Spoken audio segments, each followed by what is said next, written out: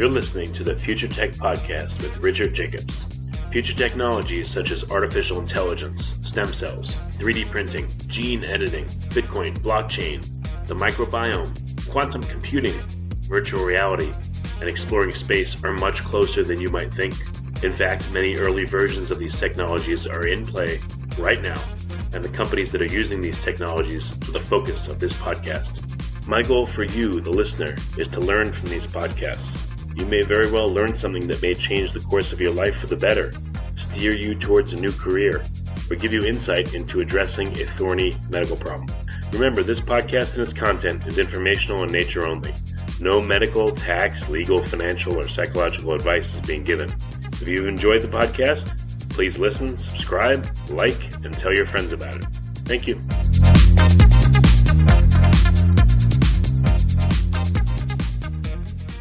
Richard Jacobs with the Future Tech and Finding Genius podcast. Today, my guest is Veronica Krall-Eglich. We're going to be talking about extracellular vesicles.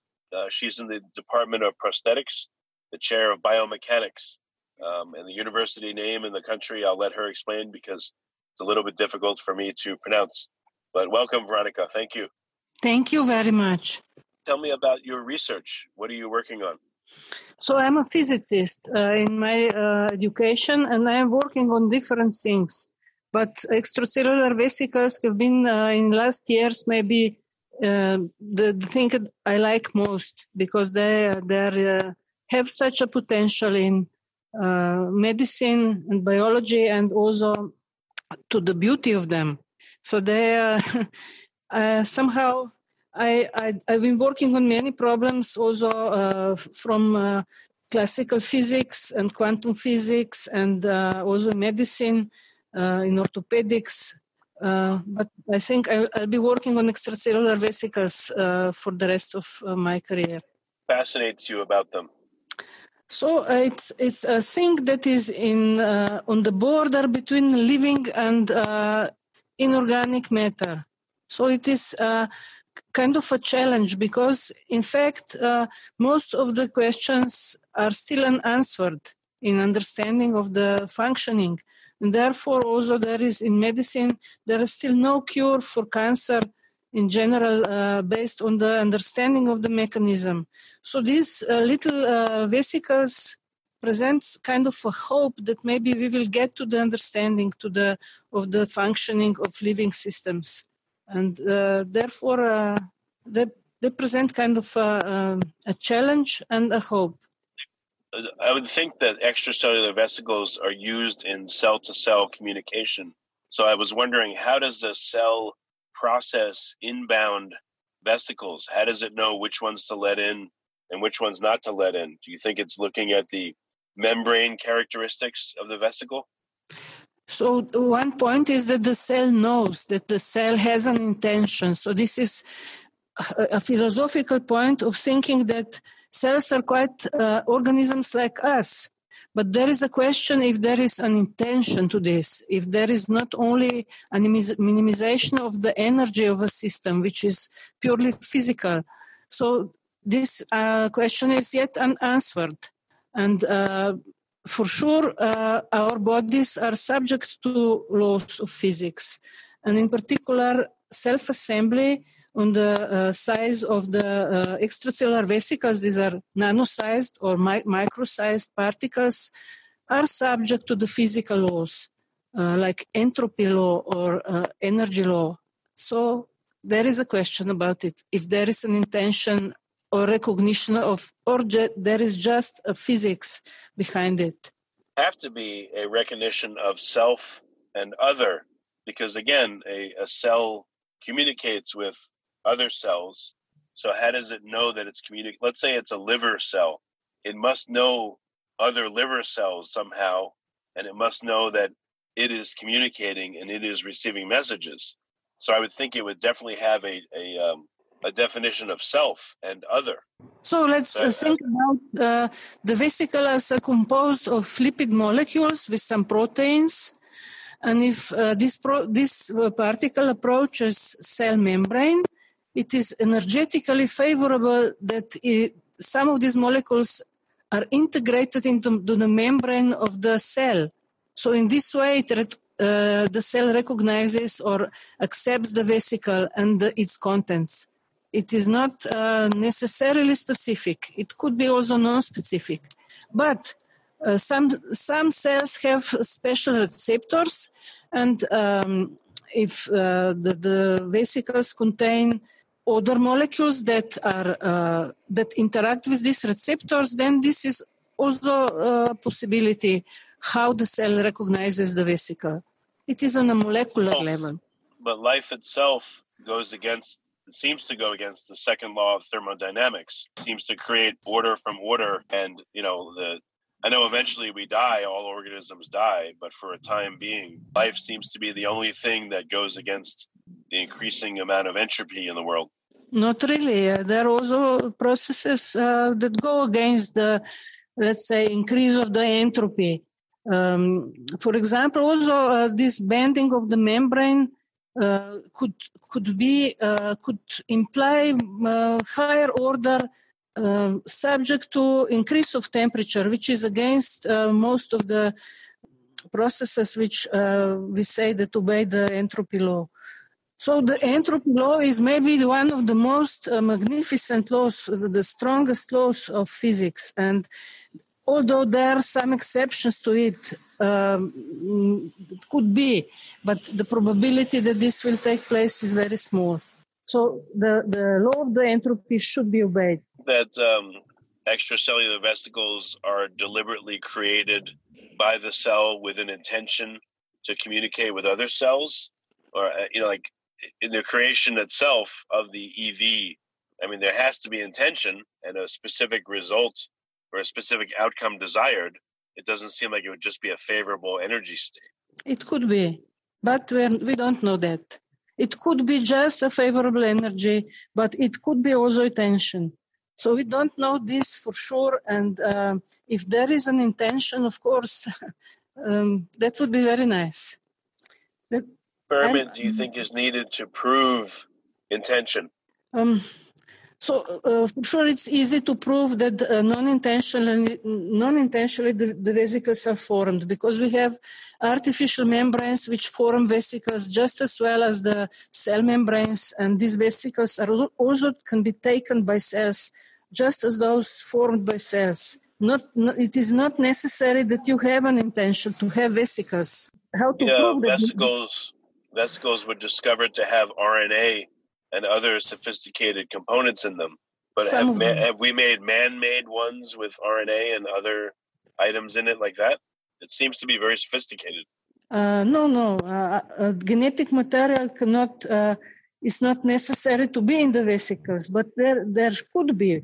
It depends on which part of the cell the vesicle is formed. So it is possible to have microRNA or RNA, but also not necessary. Some you can also have erythrocyte membranes, for example, or vesicles formed from them. So it is quite a heterogeneous system. There could be very many types or forms of vesicles. Studying in particular, what are you trying to figure out about vesicles in particular? So now at this point, I think the problem is to have a repeatable isolation of vesicles. And it seems that the vesicles are formed in the process. So we can think about in vivo processes based on vesicles, but when we want to look at them, we have to isolate them and study them. And these processes are very aggressive to the vesicles. So there is no existing method now that could be standardized or repeated in a satisfactory way. That's why the vesicles still didn't get to the clinics, because there are so many questions about how to get them. It's difficult to get them, and we don't know when we get them. Have some researchers isolated the EVs, and then can you isolate one EV and open it up to look at its contents, for instance? Yes. We could look by transmission electron microscope or scanning electron microscope how they look like. We can isolate and we can look, but there is a question whether these vesicles were made in vivo in the body, or are they a product of the isolation process? That means an artifact. So you cannot have a camera in the body to take image of the vesicle when it's formed. So you have to harvest them in some way. And this harvesting interacts so much with the system that what you get is much different from what you started from. And this is a problem because these vesicles don't have a fixed identity like cells that you can gather them in the form that they were created. Just by looking at them, you change them. In quantum physics.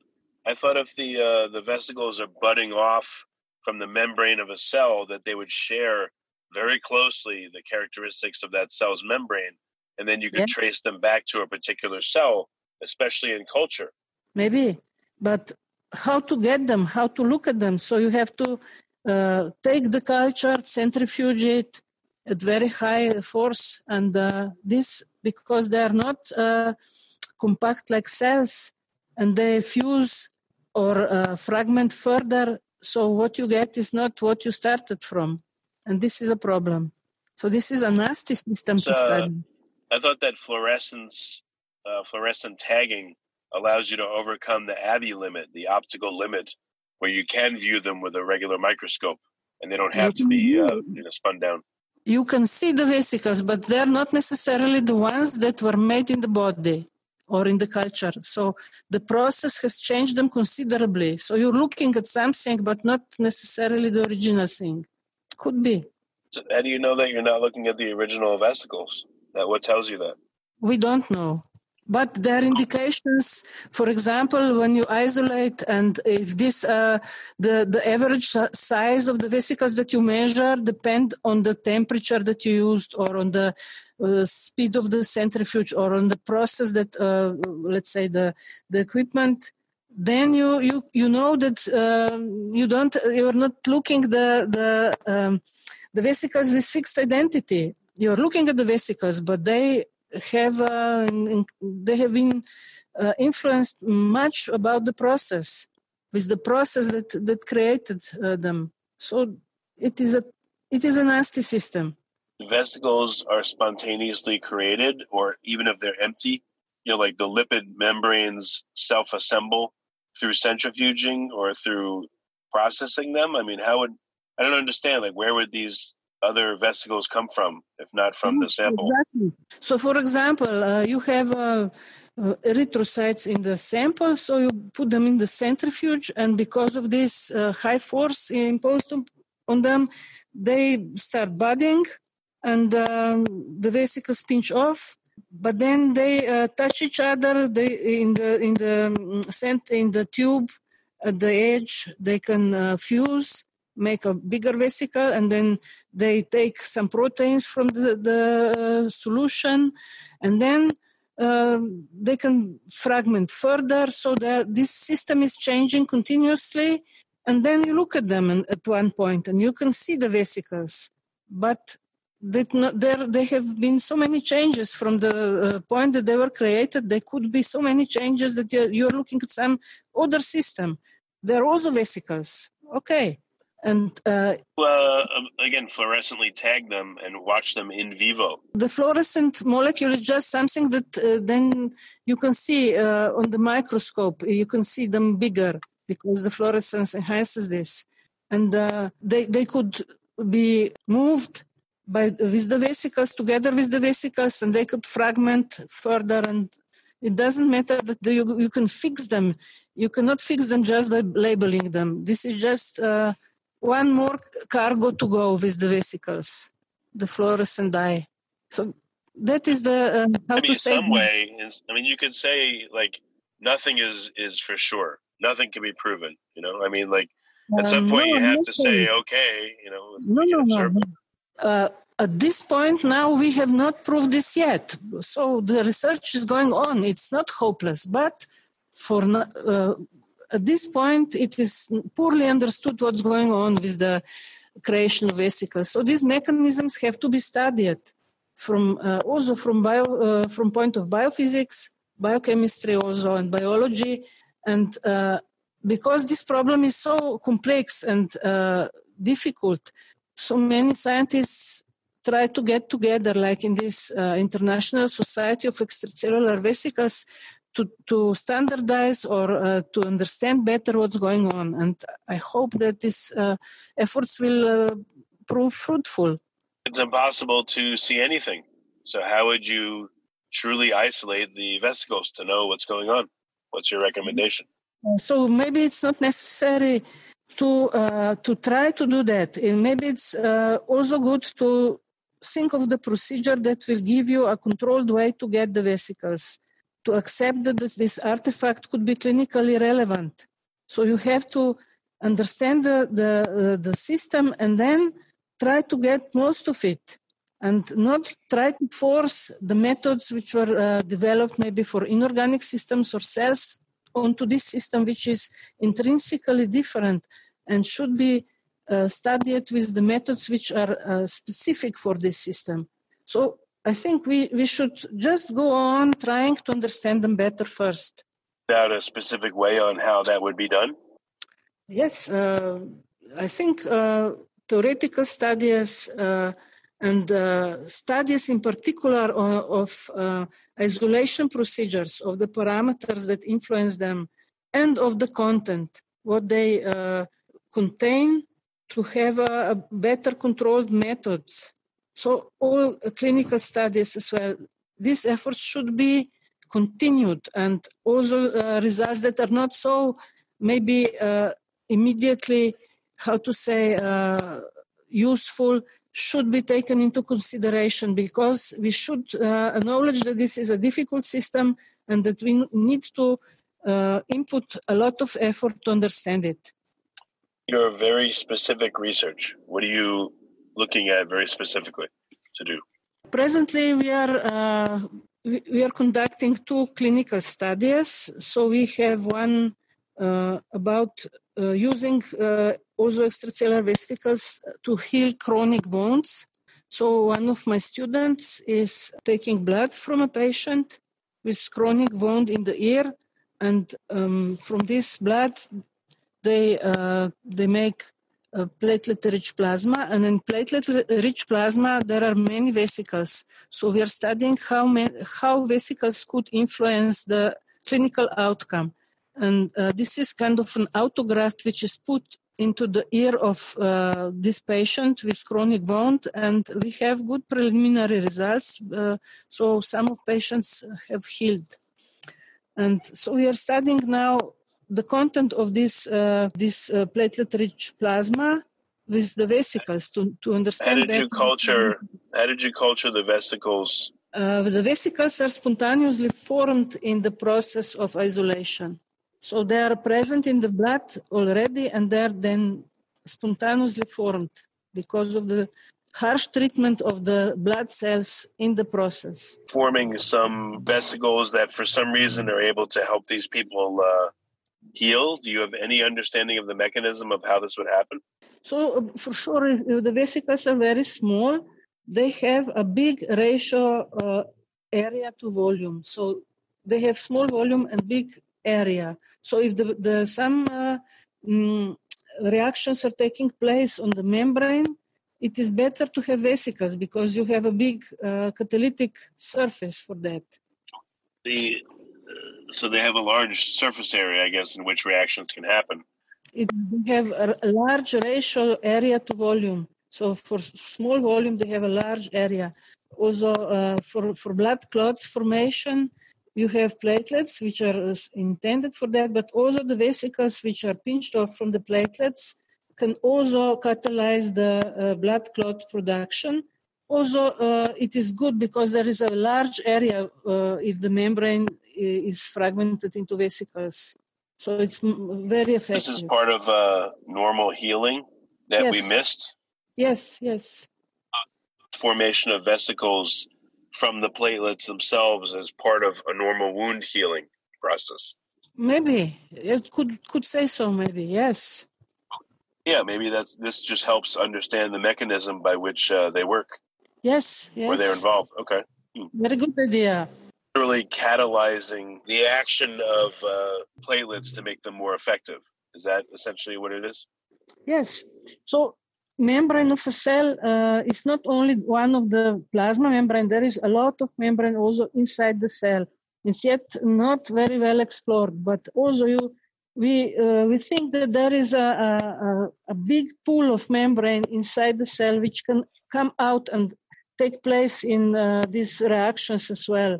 So budding is one of the mechanisms to somehow take advantage of this big adjacent pool of membranes, which is somehow hidden in the cell. But when needed, could be accessed. If the membrane is needed, like in budding, in producing vesicles, so this pool is taken. And there is a big pool available of membrane inside the cell. It's in the nanostructures. It's not like plasma membrane, but there are nanostructures like nanotubes present in the cell. And this pool can be used by the cell. Cell has the ability to literally use, certain cells like platelets, they literally have the ability to use parts of their cell membrane to create vesicles that affect their action or improve their action, help catalyze it, and I guess accomplish other functions. Is that what you're saying? Exactly. Seems so. That's great. Huh. How prevalent is this phenomenon, do you think? Do you think it happens in the body all the time? Or yes. Is it in rare circumstances? It happens in the body all the time by all cells. It's a common mechanism. It's a part of the physiologic mechanism. And it is on the border between living and inorganic matter. On the border between living and, you mean the vesicles themselves are on the border between living and inorganic matter? Yes. What makes you say that? Because they're subject to the physical laws. So they're very similar. The behavior is similar of the artificial membranes and of the cell membranes. So similar processes can be observed, and cells take advantage of this. So they can also, of course, if there is this, essence of life put into, wrapped into this inorganic matter, in fact, but it is effective. So genes don't go around naked. They're dressed in the membrane, and the membrane matters are important as well. What kind of functions do you think that they would serve? So we've observed in platelets that they're using them. This is not cannibalizing the cell. So is the cell breaking off parts of its membrane to make these vesicles, but the cell obviously stays whole and is unaffected, right? It is not unaffected, but it gives a part of itself to communicate, or to some intention maybe. But it is a body of the cell that goes, it's like this, some of them say it's an extracellular organelle, the vesicle. And these, I thought that the biogenesis of vesicles was budding of the membrane, but also, I guess, inside the cell too, there's some biogenesis of the vesicles as well that migrate out through the outer membrane, right? Yes, it could bud inward or outward. It depends on the local composition. Okay, so is there a difference in how cells use the two different types, or at least two different types of vesicles? So probably not. Probably the mechanisms would be the same, but inward budding, one could think about not necessarily pinches off the vesicles. They could stay connected by the network of nanotubes just as well. So it would be very efficient to move the cargo in this way, because it is attached on two ends and it goes without any losses. So this is very efficient movement of cargo within the cells. Also between the cells, we could observe that. So adjacent cells are connected by the nanotubes, and they can have gondolas to send matter between each other. Also DNA could be in these tubes. So they can exchange matter in this way without maybe budding off, pinching off of the vesicles. but they're because the tubes are very thin, sometimes you cannot even say whether they're connected or not. The vesicles, on the other hand, are convenient to communicate between distant cells also, not necessarily adjacent cells. So they could travel. Saying that the cell, like a bacteria, can, literally extend nanotubes out from its membrane, or like how would the nanotubes of one cell and another cell interact? Yes, they can extend the nanotubes. It's a lot of evidence on that. Like what bacteria do? Also bacteria, yes. And algae, small microorganisms also can produce nanotubes to communicate with other cells. Very common knowledge in a lot of maybe it's me, I might be totally wrong, but this doesn't sound like very common knowledge in the scientific community. Am I wrong? But in last time, we have observed these structures previously, but in 2004 there was a paper published in Nature by a scientist named Rustom, and since then this field has gained a lot of attention, the field of nanotubes. So the nanotubes are also popular. Tubes observed. I mean, what's their biogenesis and what does it look like when a cell creates a nanotube and extends it? Like, has this been seen in culture? Two cells, communicating using nanotubes, or at least extending nanotubes and linking with another cell? It was observed also. We have papers on this matter, and it is also the nanotubes are also common in artificial vesicles. So the lipids are lipid molecules readily form nanotubes or other nanostructures like inverted hexagonal stacks or cubic phases, which is also a possibility to have in the cell. And so the nanostructures are a favorable shape which is composed of lipid molecules. So vesicles are only one type of these nanostructures which is formed from the membrane. There are also other shapes. What are some of the major shapes? The tubes, tori, and spheres are very common, but also the hexagonal stacks and phases, non-lamellar phases. Amazing, yeah. I mean, I guess I'm stumped at this point where, unfortunately, we're out of time. But this is amazing. What's the best way for people to read some of these papers that you're talking about? Do you think you can email a few, or we can include them in the show notes? Yes, I would be very happy to. So it's true, it is amazing, and that's why I like the vesicles so much. So it is not only the importance of them, but also the beauty of these things that is fascinating. And I would be very happy to share some papers with you. Great. Well, for now, Veronica, thank you so much for coming. I appreciate it. Oh, I'm so happy that we made it.